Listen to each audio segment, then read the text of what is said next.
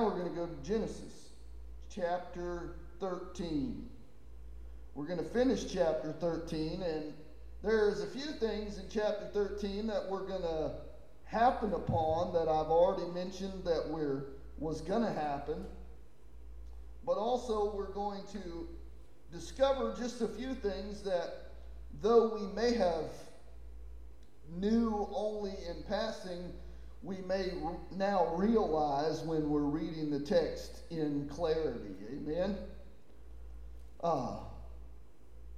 Let us pray. Father God, we ask that you would bless the reading of your word tonight. We pray, God, that as we study your word, your spirit would reveal to us all truth, that you would teach us, admonish us, correct us, and train us, that we might be fully furnished for every good work. We ask this in Jesus' name. Amen and amen. I'm not used to having a microphone sitting in front of my face on a stand, so you're going to forgive me. I'm not going to use it. It's easier to hold it. I can look around and move like that. Now, Karma will get mad, but I can move this way and that way too, okay? Let's read verse 14 through 18. We're really only studying 5 verses tonight. We're finishing this chapter. I could have, I guess, jumped into the next chapter, but there's so much that goes on in the next chapter. I didn't want to mesh the two together, okay? But verse 14, and the Lord said unto Abram, after Lot was separated from him, lift up now thine eyes, and look from the place where thou art northward, and southward, and eastward, and westward.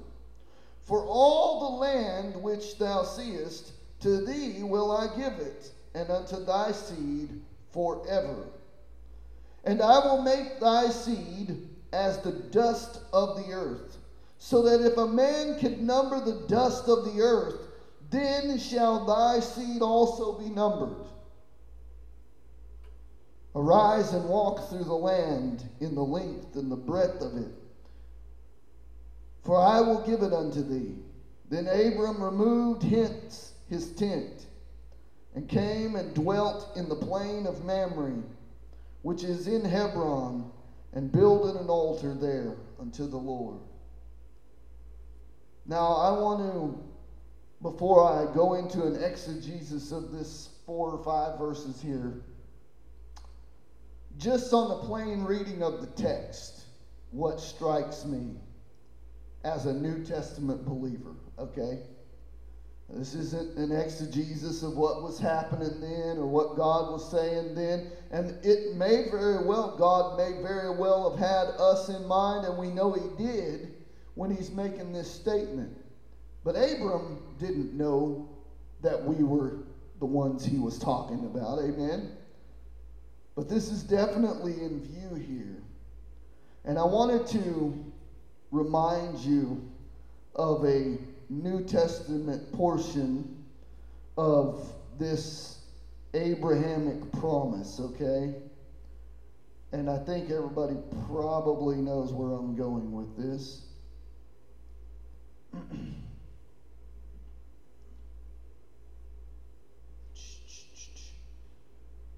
And after this, I beheld, and lo, a great multitude which no man could number, of all nations and kindreds and peoples and tongues, stood before the throne and before the Lamb, clothed in white robes, and palms in their hands. And they cried with a loud voice, saying, Salvation to our God, which sitteth upon the throne, and unto the Lamb. And all the angels round about the throne, and about the elders, and the 4 beasts, fell down before the throne on their faces, and worshipped God. You see, us New Testament believers, we understand that when God is reading here, and in case you wanted to know where that was, you know it's in Revelation, right? I'll give you the address. I didn't close the book, but I'll give you the address. Revelation chapter 7, starting at verse 9. But we as New Testament believers who have come to know Christ and are counted in that multitude of people, when we read verse 16, and I will make thy seed as the dust of the earth, so that if a man could number the dust of the earth, then shall thy seed also be numbered. And this is a part of Abraham's promise that God gave him at the beginning of this chapter, where he told him that I will make your name great. All nations of the earth will be blessed by you. Amen. We understand this when we read it. And I'm just going to flip right back here real quick to Revelations. You don't have to, okay? I'm going to go back to Revelation. Because this great multitude is said to be a multitude which no man could number. The reason that this is tied so inextricably in my New Testament thinking back to this is because of the way God spoke to Abram here in verse 16, where he says, I will make thy seed as the dust of the earth, so that if a man could count the dust of the earth. He said, if a man could count the dust of the earth. Because the sheer impossibility of man being able to count the dust of all the earth surely applies here. Amen. He's telling you emphatically, your people, the lineage that's coming from you is going to be so vast that you cannot count it. Amen. And then in Christ we know that we're heirs to the promises of Abraham. Amen. We're heirs and joint heirs with Jesus Christ to the promises of God to Abraham. Amen. What was the promise to Abraham? I will make thy seed as the dust of the earth, so that if a man could number the dust of the earth, he could number thy seed. And immediately I thought of Revelation 7. I beheld a multitude which no man could number. Those are Abraham's children. Amen. The sheer dedication that God has to the line of Abram, to the line of Jacob, to the line of Seth, to the line of David is unimaginable. This God who keeps his promises time and time and time and time again, yet we just can't believe him when he says, if any man believes in the Son, he has everlasting life. Amen. Now, I know that has nothing to do with this, and I told you beforehand, before we get into the exegesis of this scripture, what it made me think of. And that's exactly what it made me think of when I read it, is Revelation chapter 7.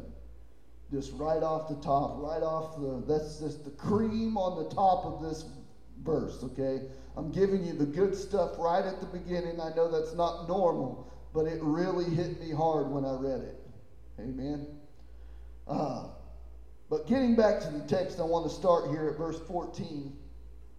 It says, and the Lord said unto Abram, after that Lot was separated from him, lift up now thine eyes and look from the place where thou art, northward and southward and eastward and westward.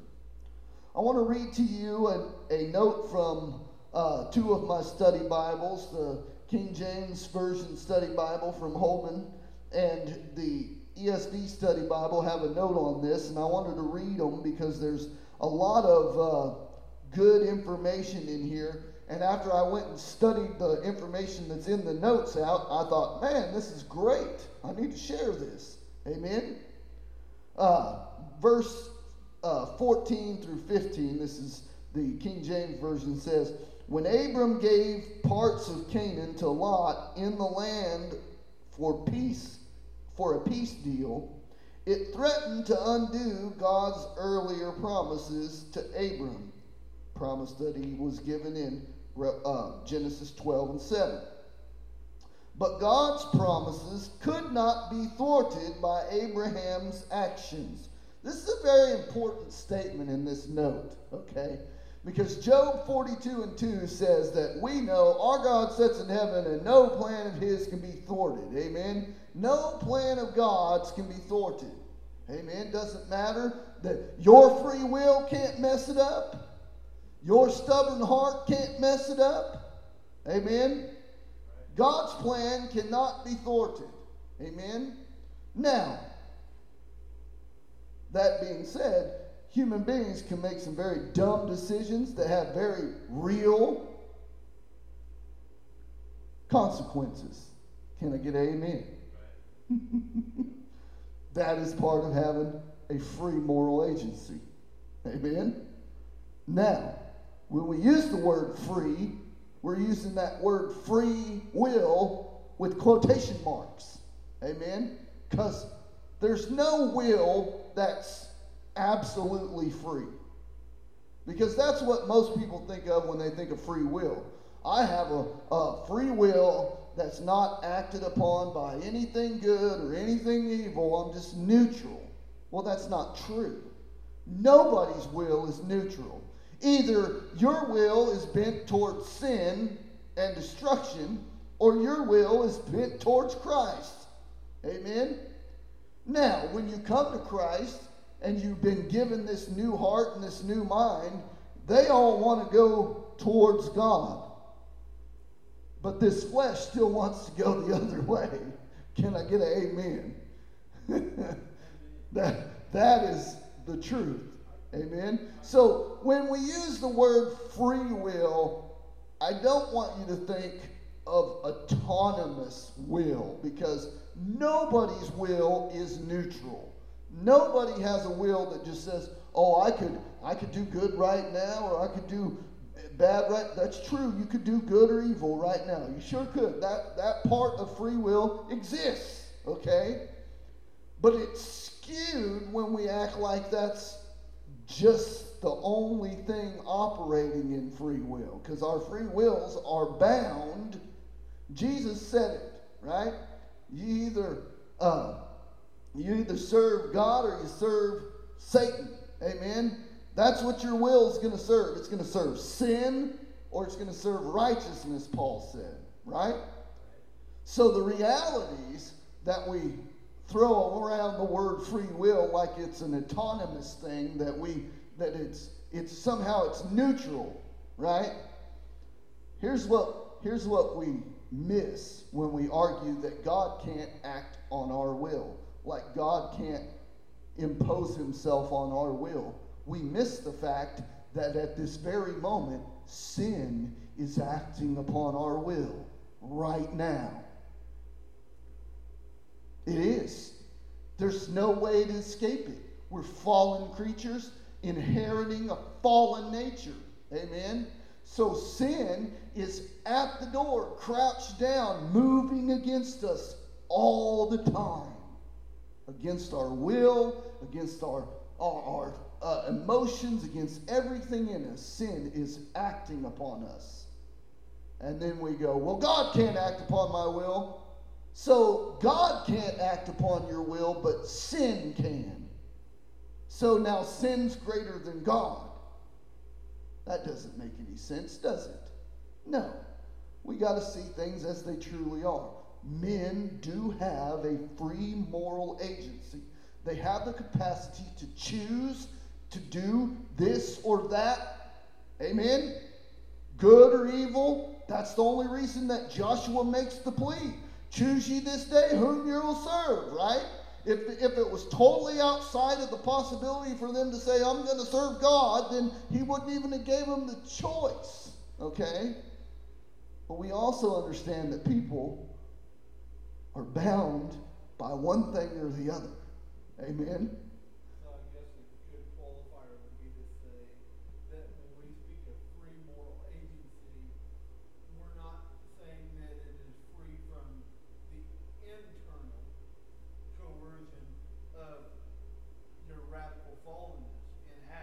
Right. Free from the external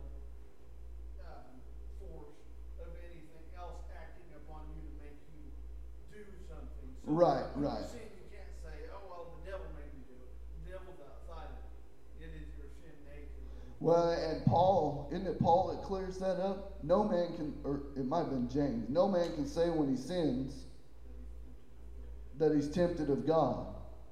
He's tempted when? When he's drawn away by his own lusts, right? And that's the reality of all human beings. In truth, unless God were to intervene, we would all die, sinful creatures who are bound in sin, dead in trespasses, and otherwise unable to save ourselves. That's the truth. Without God intervening. Amen? Well, the reality is it's not a one or the other thing. Both things are true. We have free agents. We have free moral agency. We have free will. Amen? Lot exercised his free will and went towards Sodom, right? That's what happened. God didn't make him. Abram didn't make him, right? He had a choice, and he made a choice. That's for me to go, no, he didn't make that choice. That would be dumb, right? He made a choice. But his choice, just like Abram's choice, doesn't override God's plan. And it will not thwart what God ultimately wants to happen. Amen? That's what we're saying. Now, in my opinion, the wording of this note, when it says, when Abram gave part of Canaan to Lot in the land for peace deal, it threatened to undo God's earlier promise to Abram. Now, me personally, I don't think it ever threatened anything, okay? It might have looked like it to Abram. It may look like it to the people reading the story, amen? But God never for 1 minute went, oh no, if I don't do something, it's all over. God did not do that, okay? So I think they're putting a little more, too much emphasis here on this threaten to overturn God's plan, okay? Now, they kind of make up for it with the next sentence where they say, but God's promises could not be thwarted by Abraham's actions. In spite of Abraham's commitment to Lot, the Lord himself would give Abram all the land that he could see in every direction. What is more, Canaan would also belong to Abram's seed forever. And that's something that I didn't really notice ever reading this chapter, that the promise that he said, it's forever. Okay? I'm giving you this land forever. Amen? What does forever mean? Well, it means forever. Amen? Yeah, it's a perpetual thing, right? Now, Lot's offspring would not be left landless, however. His sons, Moab and Ben-Ami, Genesis 19:37 through 38, would become the founders of Moab and Ammon, nations east of the land promised to Abram. Now, I think I have a map here in the back of my Bible. I want to just tell you where this land of Moab is, okay? Just in case you're like, where's that at? Where's Moab? Well, Moab, is it this Bible or is it the other Bible? I can't remember. Okay, here we go. Moab is all of the region south and east of the Dead Sea, in the vicinity of Sodom and Gomorrah, okay? And Ammon is north and east on the east side of the Jordan River, and it is past the land of Israel. Let me try to piece this together for you in your mind. It is, let's see, I'm going to try to describe this. It is north of Moab, but there's a piece of Israel in between Ammon and Moab. And Ammon is actually farther east than Moab is, okay? But where did we talk about Lot going when he left? It wasn't like he just walked straight over to Sodom and Gomorrah, because where they were, there's the Dead Sea's in between them. Amen? The Dead Sea's in between Sodom and Gomorrah and where they're at. The Dead Sea's in between them. So they had to go over and down. Lot had to have went over and down to Sodom and Gomorrah. Okay? Now, the text is still accurate because it says east, right? Now, are you looking at a map right now? Are you seeing what I'm saying? So he goes and pitches his tent in Sodom and Gomorrah, and Abram stays on this side of the river, the land of Canaan, the land of promise to him. Amen. And outside of that, even when they come back from Egypt, they come to the Jordan River and they have to cross into the land of Canaan. Amen. They have to take the ark and everything with them. Remember? Water stops and Jordan River stops, all that stuff. Remember? This was interesting to me because we had talked about where Lot went, and it's even after the destruction of Sodom and Gomorrah, Lot's lineage still lives in that same vicinity where he chose. Okay? I think it bears in mind that all of the patriarchs' choices had ramifications to their progeny. You know what I mean? The reality is, even Abraham's choices have consequences. Hence, Hagar, and then Ishmael, and then there's a consequence there because Ishmael and Isaac are warring all the time, right? The rest of their life, all the time. Think about Jacob, the decisions that he made that had ramifications. Think about Noah making that, getting that vineyard going and then falling asleep naked in his tent, right? It had consequences. Wasn't consequences necessarily for him, but it was for his grandchildren and their children and their children, right? They became Canaan, and consequently, the land of promise is in Canaan. Amen. And Israel, who's from the line of Seth, comes in and takes over all of Canaan, right? Canaan's servants to them all, just like the prophecy said. And oh my gosh, what's the other brother's name? I can't. Japheth. Japheth and his progeny lived in the tents of Shem. Amen? God's promises never fail, ever. Amen? I just wanted to pull those quick notes out of there. The ESV had a note in it on this that was actually pretty good that made me think of something else. And when I went and studied it, it was intriguing to me as well. But it has a longer section. It's verse 14 through 17.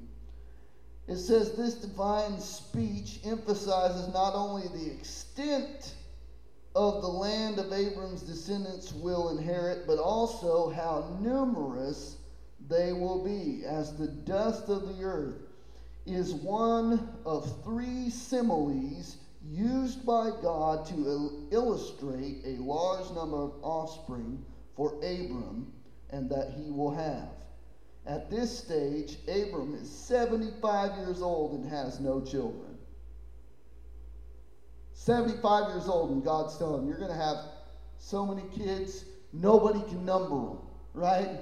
Can you imagine somebody telling you that when you're 75? You're like, yeah, right. Okay, I'm like, but Abram believed God. Amen? Now, I don't know about you, but when I'm 75, if I feel like God's saying, hey, you're going to have all kinds of kids, Carmen's going to say, oh no, we got to have a talk here first, right? And then I might be going, God, you know I'm 75, right? But that's where faith comes in, right? Because so, what did we talk about this morning? We get stuck in the natural, right? We go, hold on a minute, God. Who brought Jesus this food, right? They were stuck in the natural. And we'll do the same thing if we're 75 and somebody said, God said, hey, you're going to have kids so numerous that nobody can count. It's going to be like the dust of the earth. Nobody can count it, right? And you're like, yeah, I believe that. That guy had faith. Amen? Because I'm not sure that you or I, now I'm not speaking for you because I don't want to, but I'm pretty sure when I'm 75,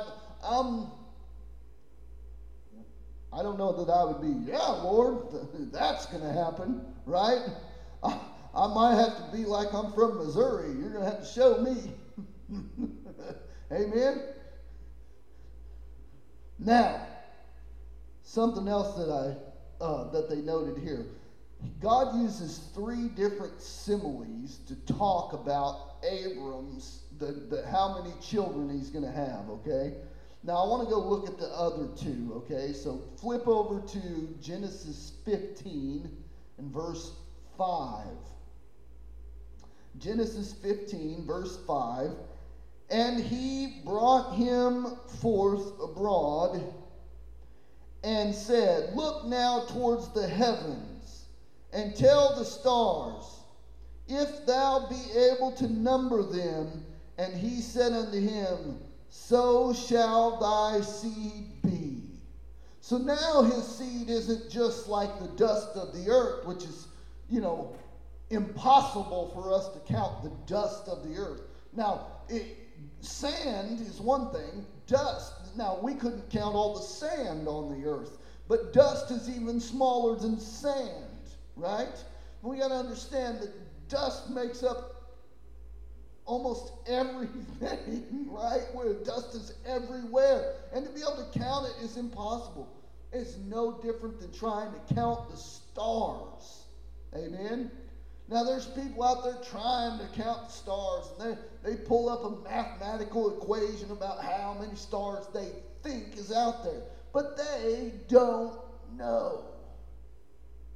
Why? Because the stars are so vast that they cannot count them. Amen? So fast that you can't even see all of them. Yeah, you can't even see all of them. All right, let's go to the third one.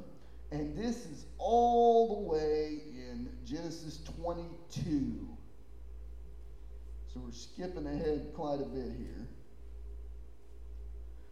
Genesis 22, verse, wow, I flipped way past it. Verse 17 when I get there.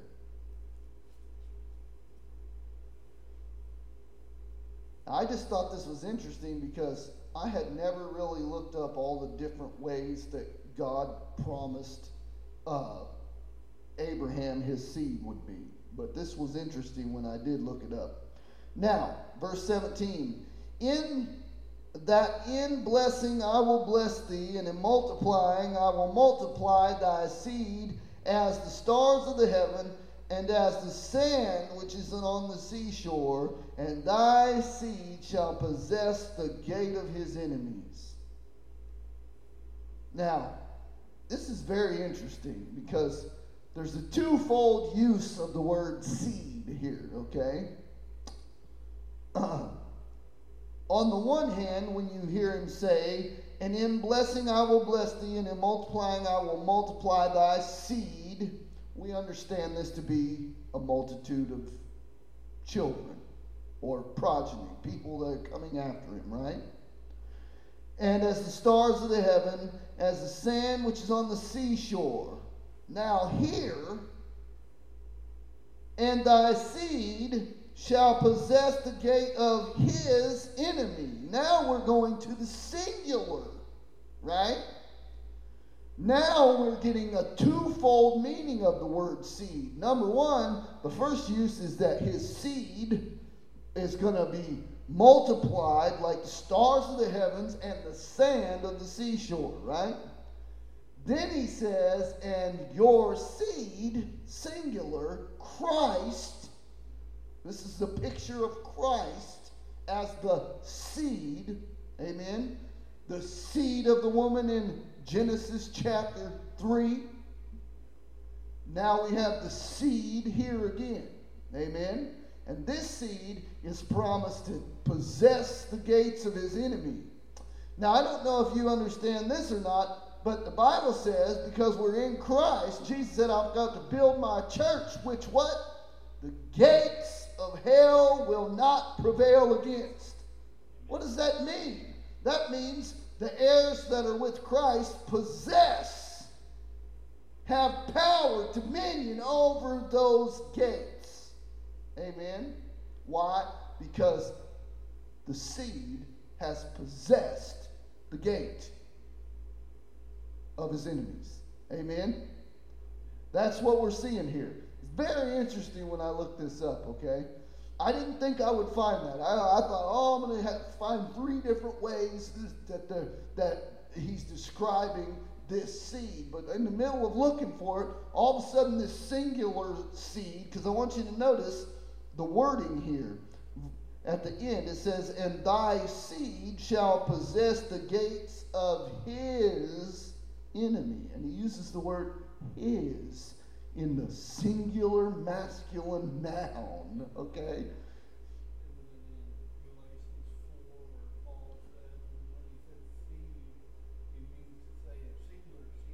Right.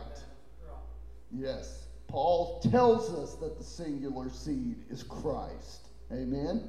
And that's what we need to understand here. I just thought that was really interesting when I'm studying this, and God's giving this promise to Abram. All right. Verse 16, I have a little note here I want to read. In addition to the land, the Lord promised Abraham's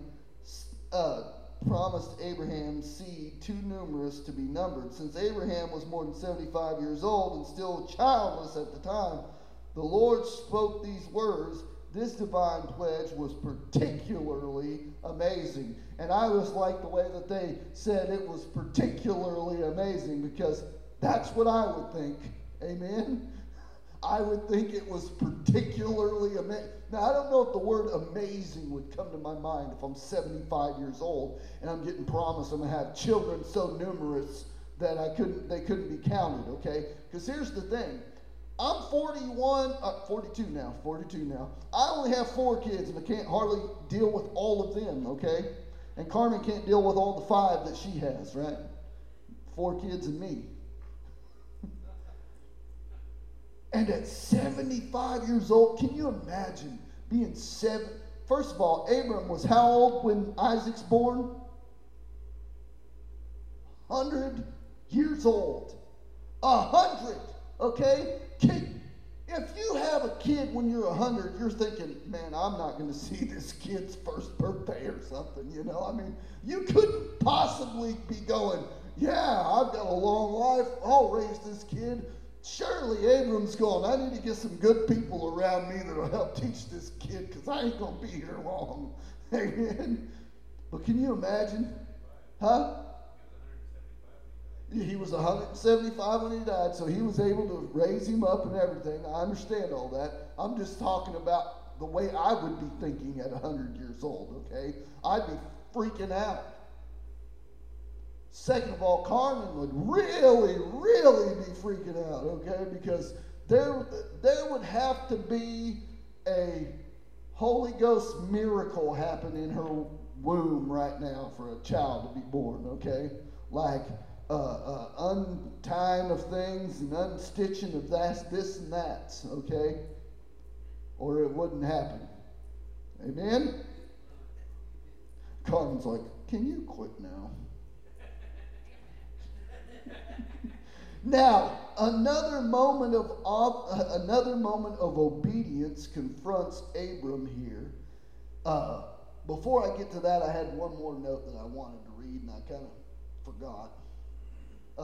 But I'll leave it alone. Verse 17.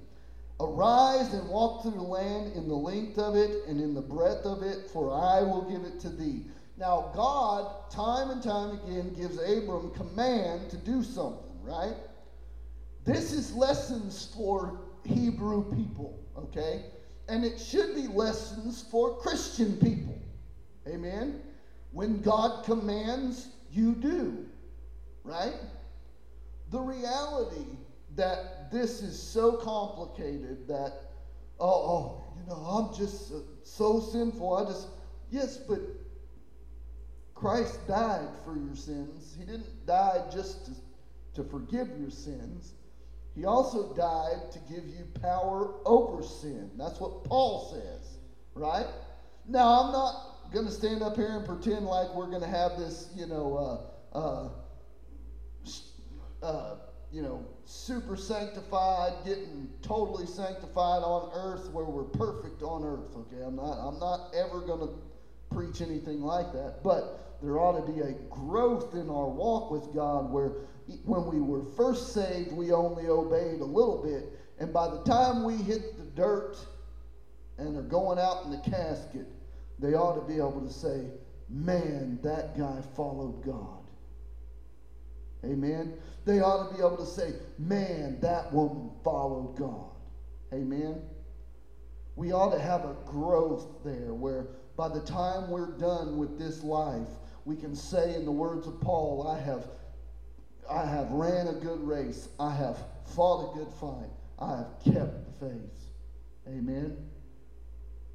Now I understand there's still going to be a warring in your members. That's never going away. Amen? There's still a war in there. Now, you may get victory in all kinds of areas, okay? And you may be way, way better off than you were at the start. But there's still going to be battles in your flesh. Even when you're old. Even when you're... I'm noticing in me, it's much harder for me to not be impatient or upset over things when I think people ought to know them, right? And I have to work on that. I have to fight that feeling of, they just don't get it yet, right? We all do that. That battle is not one that I don't think that I'm ever... I know elderly saints who still fight that battle. Amen? It's just hard. There's things that you're going to be fighting with until you're done. Amen? But you got to keep fighting. Amen? That's the point. You can't quit. That's the whole idea. Amen? And this ought to be a learning lesson for us to take Abraham's lesson. God gives him instruction, and then Abram goes and does the instruction. Amen? Do you want to learn how to grow your faith? The Bible says faith comes by what? Hearing, and hearing by the Word of God. Amen? So, you have to pick a Bible up or hear somebody preaching and be in your Bible. You got to know the Word of God. Amen? People go, my faith, I just don't have any faith, Pastor. Read your Bible. If you still don't think you got any more faith, pray and read your Bible. Beloved, build yourself up in your most holy faith, praying in the Holy Spirit. Isn't that what the Bible says? That's what it says, right? So, if reading your Bible isn't helping, pray. Amen? You're supposed to exercise your faith. Amen? Faith is not something that you just get and it just grows by osmosis. You have to work on things. How do I learn to trust God through things? Well, I start practicing trusting God. Amen. I go, okay, God, I'm trusting you with this. Okay, God, I'm trusting you with that. And then pretty soon you're going to just trust God with things. Amen. And it's not going to happen like overnight, right? Like you don't go from Zacchaeus to Christ, or to Apostle Paul all in one night. You know what I mean? It just doesn't happen. The Apostle Paul didn't do that. Amen. He had all the learning in the whole world for a Jew and still didn't know Christ. And then when he met him, Christ took him off into the wilderness for how long? Huh? I thought it was 3 years.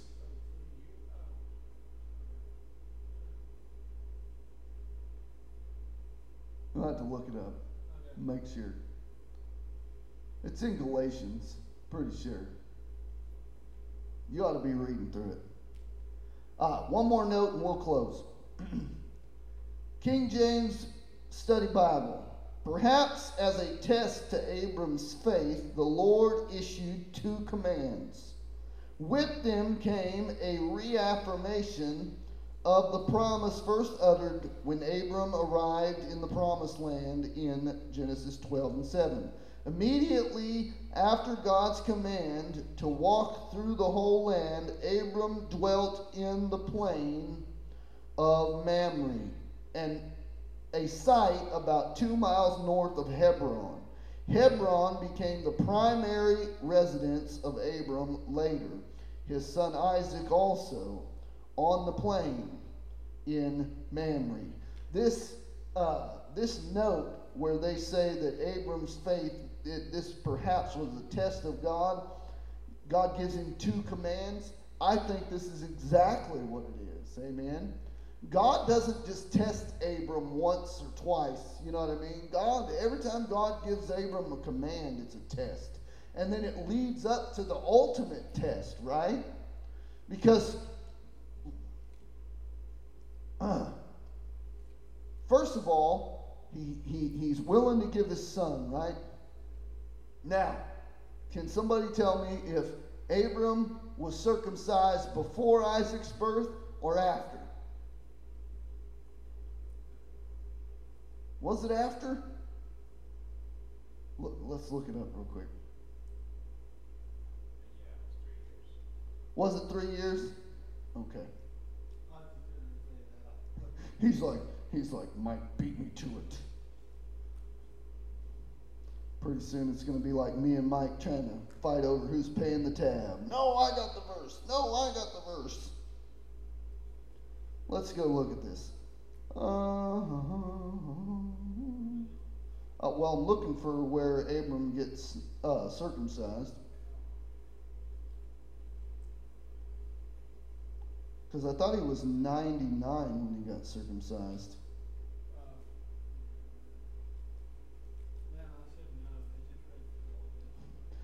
Yep, it's right here in verse 23 of chapter 17.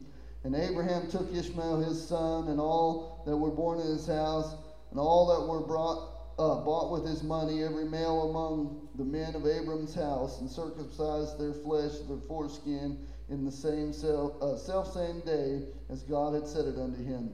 Abram was 90 years old and 9. So he's 99 years old when he was circumcised in the flesh.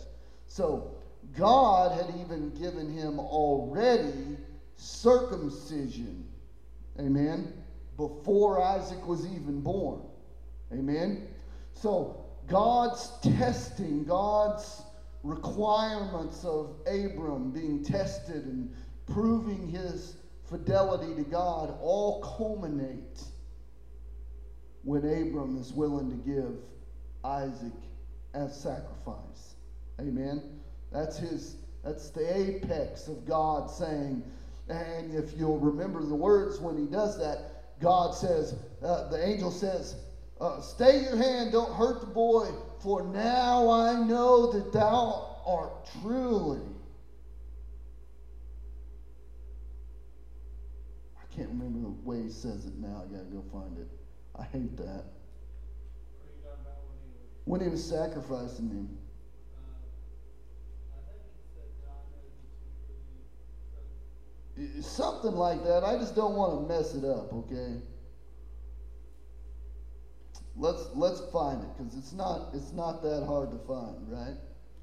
Like most Bibles, it's not that hard to find. Isaac to be offered as a sacrifice. Here we go. Chapter 22.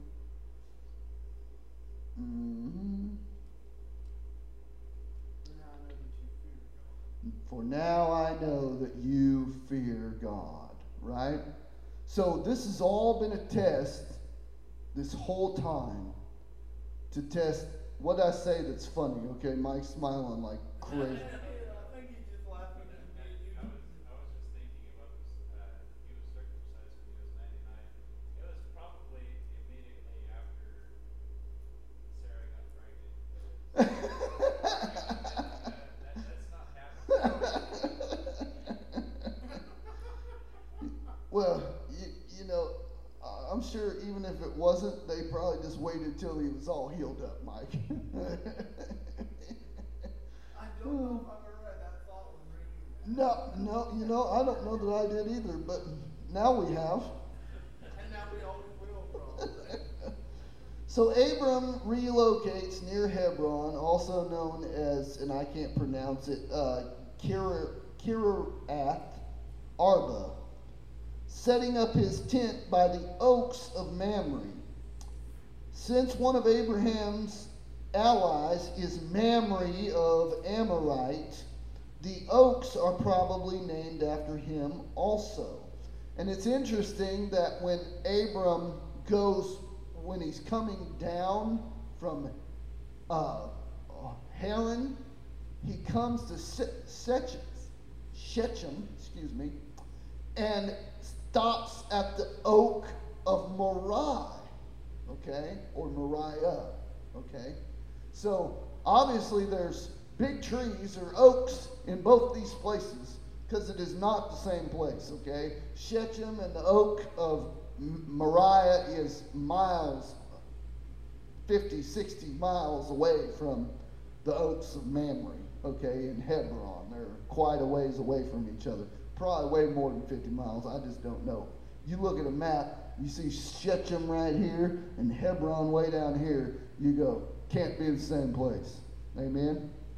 But obviously they both meant something and or were used as road markers. You know, like, hey, go down to the greenhouse, take a left at the big black oak tree, right? Lastly, I wanted to note that again, Abram builds an altar. This is the third altar that Abram builds. Okay, he built an altar in 12:7, he built an altar in 12:8, and now here in 13:18 he builds his third altar. And there's actually only 4 altars that we know of that Abram personally erected for the Lord. Okay. There were other times when God spoke to him.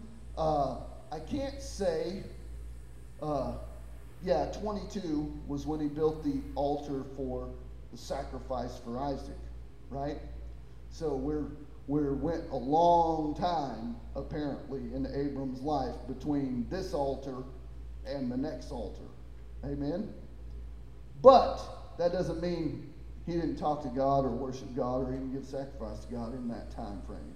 I'm not going to extrapolate that from that. Amen?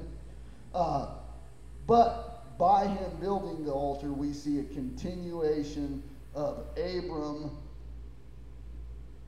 showing his fidelity to God and showing his honoring of God.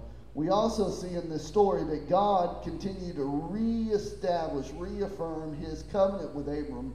And this time, what I want you to realize is he kind of added to it, because before he said he's going to make his seed great, okay?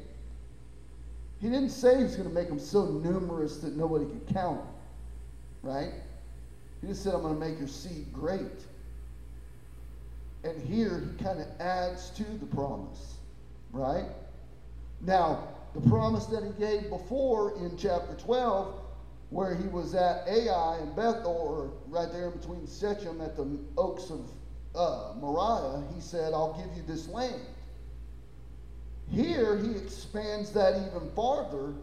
And it's interesting that after he's willing to give Lot a portion of the land, that God tells him, not only am I going to give you the land, but I want you to lift up your eyes and look to the north, to the south, to the east, to the west, and everything you can see, I'm giving you that. It's like it went from just the little land of Canaan to all of that you can see. And I think it goes back to the fact that Abram and his character was giving and loving and wanted to look out for Lot, right? The Bible says, give and it shall be given unto you. Now that's not money, but it's Abram was willing to part with part of the land of promise just to keep Lot and he in relationship, because him and Lot were family, right? And God saw Abram's heart in this and said, not only am I giving you the land, but I'm giving you everything you can see. Not only am I blessing your seed, but I'm going to make your seed so great, it's going to be like the dust of the earth. You can't even count it. Amen? And this is after he's already promised Lot, you just make a choice, go wherever you want to, right? And it just seems to me that God always, when you're willing and your heart is to give to other people and your heart is to do for other people, God does bless that. Amen? God adds abundantly. Give and it shall be given unto you. Not talking about money, he's talking about the heart of giving. Amen? Doesn't matter what you give. You can give your time. You can give your money. You can give your energy. You can give your love. You can give compassion. You can, amen? Jesus, when he comes back, says, when I was hungry, you gave me a drink. When I was hungry, you fed me. When I was thirsty, you gave me a drink. When I was sick and in prison, you visited me. When did I do these things unto you, Lord? When you've done it to the least of these. And the heart behind that is not to get something. The heart behind it is, I'm doing it because this is who I am. And I want to help. I want to give. I want to do. And that's Abram's heart. And God blesses him even more for it. Amen? That's what I saw in there. Just my closing remarks. Amen? We need to be vigilant to be like Abram, to have that heart that we want to help, that other people's welfare is our concern. We're going to find out in the next chapter as Lot is trapped in the place that he chose. Amen? He chose that place, and he was trapped there, taken prisoner, taken captive. And Abram, in this instance, is going to be a kind of a type and a shadow of Christ coming in to bring salvation, rescue, even from Lot's own bad decision.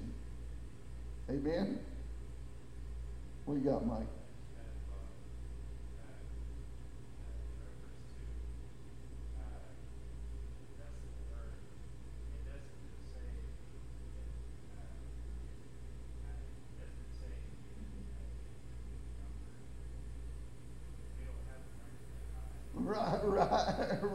Right. Well, it's all expounding upon the fact that it's impossible to count, right? No, you're right. It may say numbered. Does it say if you could number the dust of the earth? That's exactly what it says. Yeah. Yep. You're right. Well, God has a number that big. We sure don't.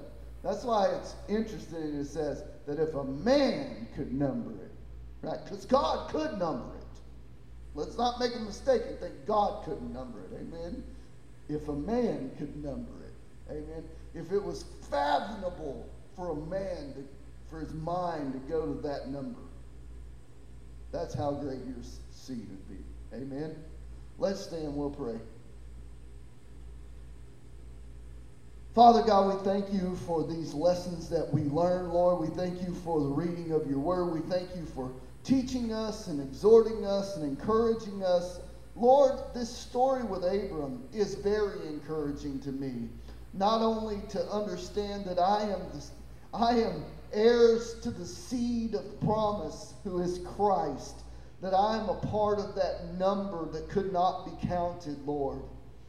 Lord, not only that, but to discern and understand the trials and the obedience and the heart of Abram in following you, God. We want to be like that. Lord, we know that Abram is not the hero in this story, but you are. But surely we all fall utterly short of the obedience that we read that Abram had. And we pray, God, that you would give us strength. Give us and empower us by your Spirit the ability to be that obedient. We ask this in Jesus' name. Amen.